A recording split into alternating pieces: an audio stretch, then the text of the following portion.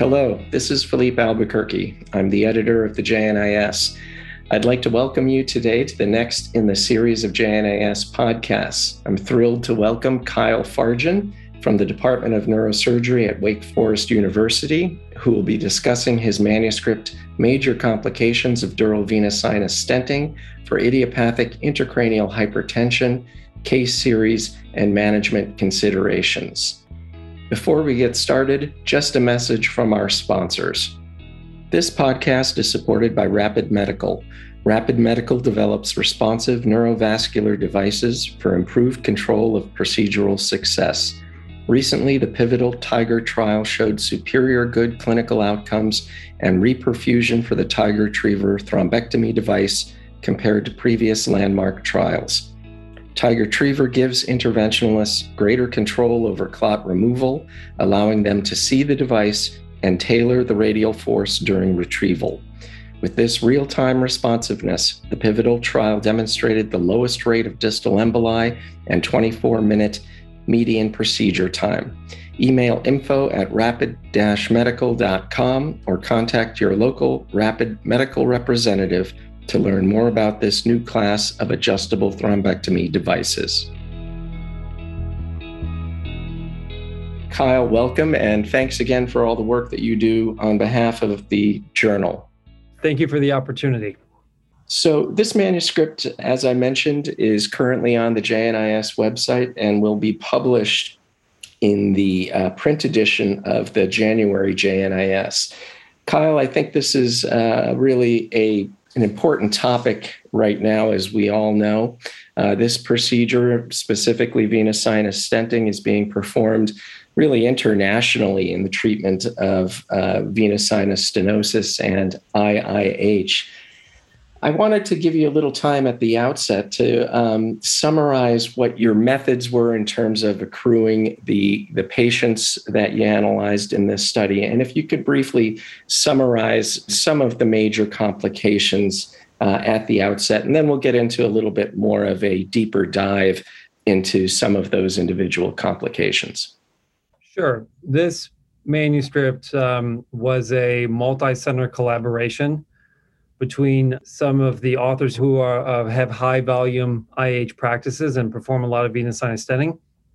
And we collected major complications that occurred among those separate authors at these various institutions to try to better understand how often major complications occur, and then to try to provide useful information to readers that may not perform this procedure as frequently to better prevent or manage them once they've occurred. And so we had our authors review their diagnostic venogram procedures and their venous sinus stenting cases for major complications, which we really defined as stroke, bleeding, thrombosis, or other major injuries.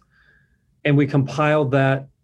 It ended up being about roughly 800 venous sinus stenting procedures and 1,400 diagnostic venogram cases. And we compiled 6 major complications that we then went into detail about. These included an acute subdural hematoma, intraprocedural stent thrombosis, a delayed stent thrombosis, a cerebellar hemorrhage, which ended up being fatal, and then 2 procedures where there was inadvertent venous puncture or perforation with extravasation. And those are summarized in detail. And then at the end, we provide learning points for the readers based upon sort of the consensus agreement among the authors of what makes sense as far as good practice in regards to these procedures. Yeah, you mentioned in your introduction that there really are some gaps in the literature in terms of how we do these procedures, in terms of the technical nuances and certainly complication management. Can you delve into a little bit deeper what some of these major gaps are? I've alluded to a few, but how do we overcome them? I assume it's through manuscripts like the one you just published. Well, we hope so, right? We had previously I was one of the authors on a review paper where we looked at the data to try to provide recommendations for selection and management of patients with IAH in terms of venous sinus stenting. And the data was just really poor.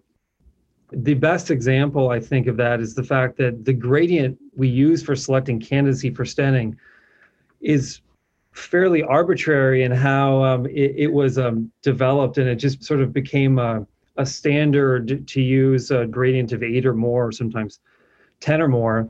But there's not really any good science behind why we would choose that specific gradient. And most of what we do is it's a little bit experimental from a standpoint that what stents we should be using, what size stents we should be using, what sort of length. Should we stent the entire transverse sinus? Should we just stent the focal stenosis? What should we be treating patients for papilledema and visual deterioration, or should we be treating patients for headache as well if there's no visual compromise? As far as who and how we should be treating patients, the data is quite limited.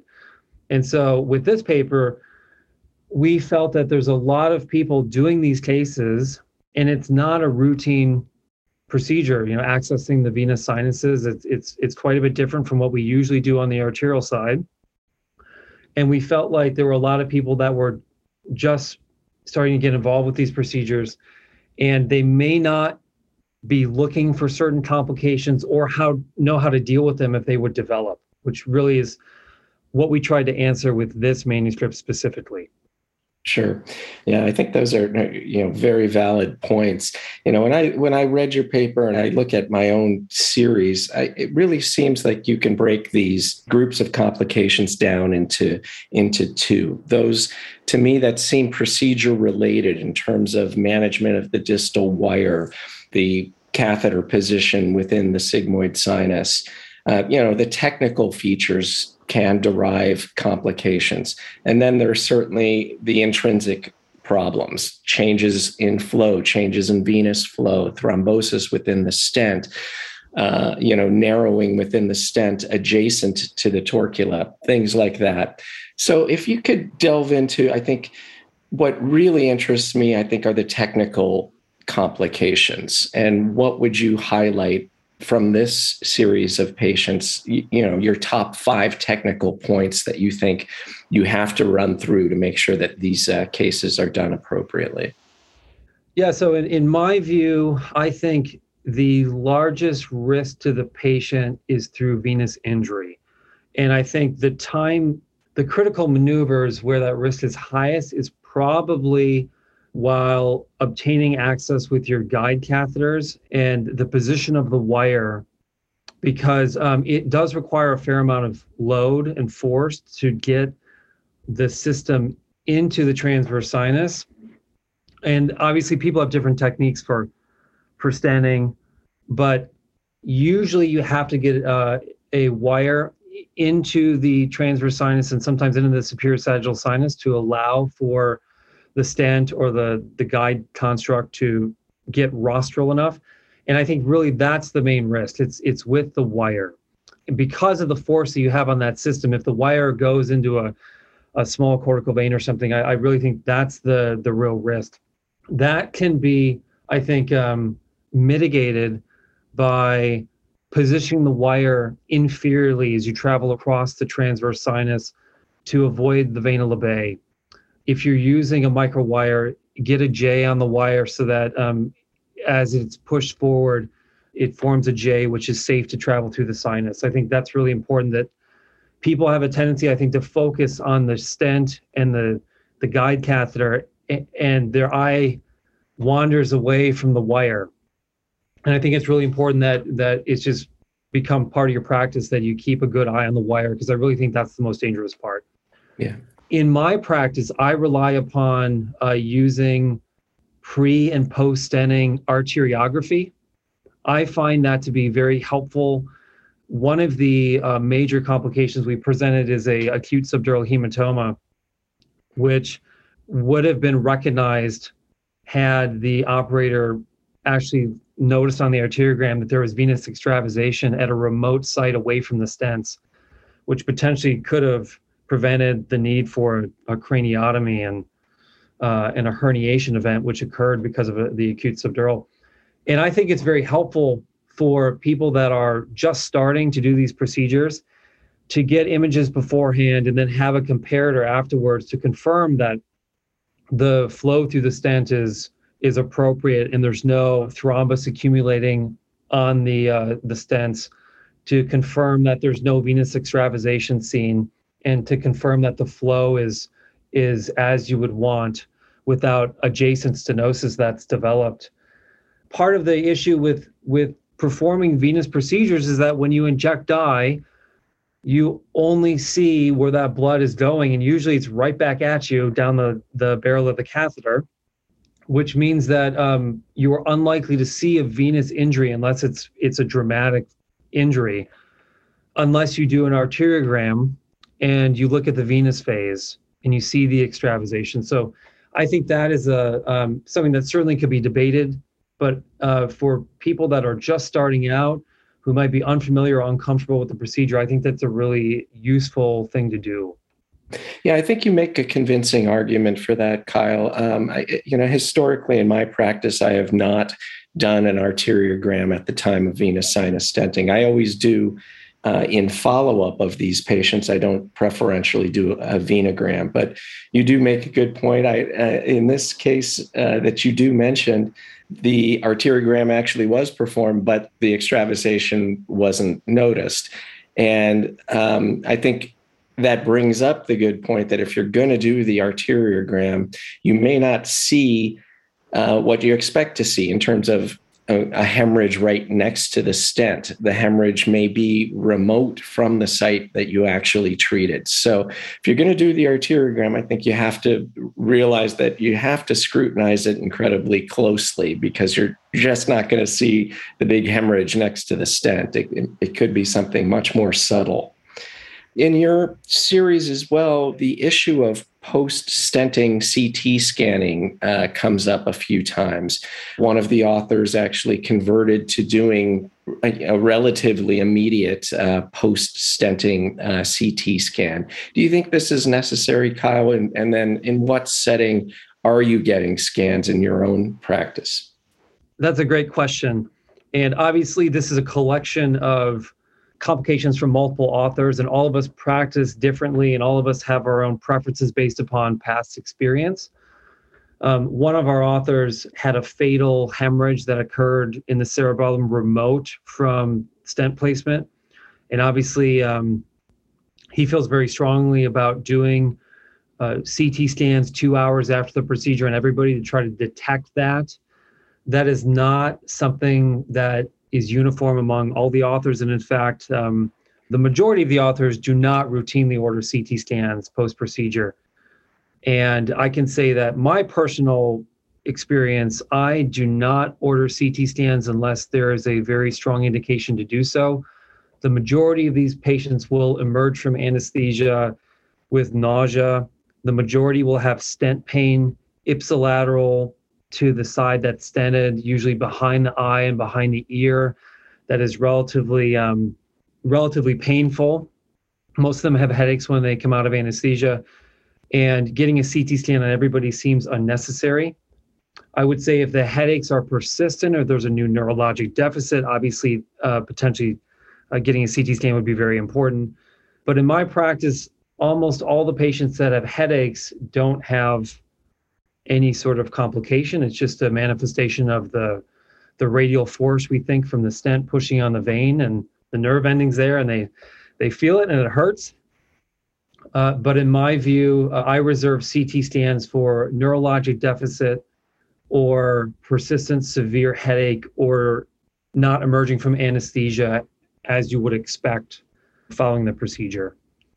Sure. And certainly if there's anything untoward by the patient's emergence from anesthesia or new neurological deficit, makes complete sense to get the emergent CT scan. Well, I don't want to conclude today's discussion without discussing at least briefly the association between IIH and other thrombogenic disorders. I know there was one case in your series in which the patient had a thrombophilic disorder and went on to have complications as a result. from that. If you could briefly go into when we should screen these patients, what is the subpopulation in which we do that, and just basically some of the more common thrombogenic disorders that are associated with IIH.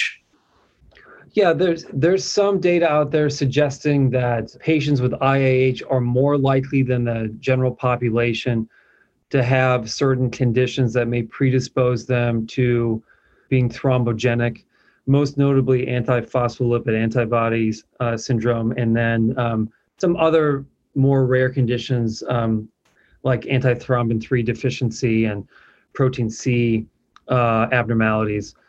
We did present a acute stent thrombosis case, and then also a delayed thrombosis case.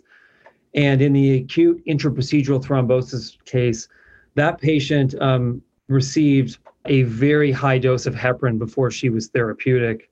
We had administered 5,000 and then another 4,000, I think, and then another 5,000 or something like that, until finally her ACT was therapeutic. And that procedure, ACT was not routinely checked by that operator.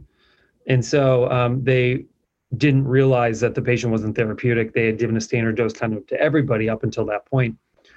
And I think that's a really important thing. So in my practice now, I make sure to check ACTs on all of these patients.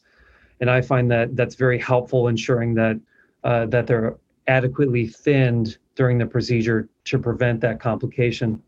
As far as what to do with patients that you're just seeing in your clinic and you're deciding what to do as far as blood thinners, there is weak data suggesting that aspirin might not be as safe as aspirin and Plavix or some other dual antiplatelet regimen because there have been a number of reported cases of stent thrombosis on aspirin alone. So I think most people are putting these patients on dual antiplatelets ahead of time.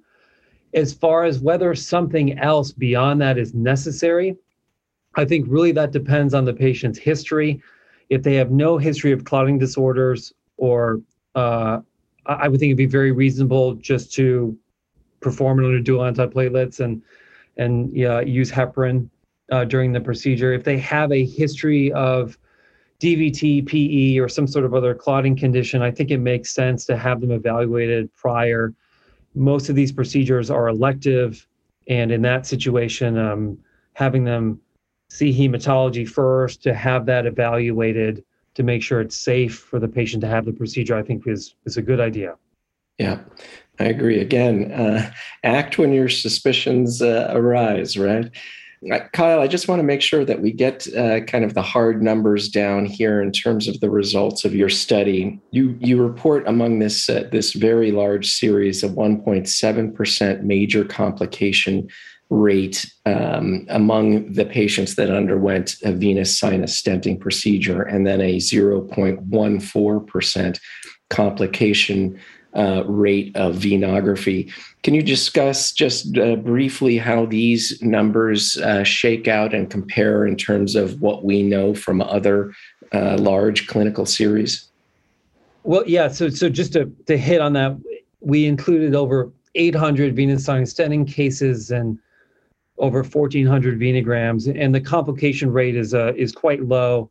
The prior reports on complications, major complications from venous sinus stenting, suggest 2 to 7% risk. And keep in mind, most of the authors that we included are fairly experienced, meaning they have performed this procedure a lot. And so that seems reasonable that our rate would be kind of on the lower end. We also have to keep in mind that this is retrospective data. It's not prospective. We asked authors to provide this information based upon their series, and obviously, retrospective data has limitations, and we tend to we might miss complications here or there, and how we interpret major versus minor complication might be different based upon the different authors. But I do think that the low complication rate associated with the venograms is true. I can say from my personal experience, it's very uncommon for most of these patients to have complications related to that procedure. They tend to be young. They tend to be relatively quick procedures. And navigating a microcatheter into the sinus, while it can be irritating to the patient and slightly painful as you're trying to get into the sigmoid sinus from the jugular, it is very safe. And I think venous perforations are quite rare, and that's mainly because those sinuses are enveloped with the rigid dura, and they tend not to there tends not to be venous injuries from doing that. And so I would say that while those complication rates are probably slight and underestimations just based on how we obtain the data, I do think they're probably pretty accurate.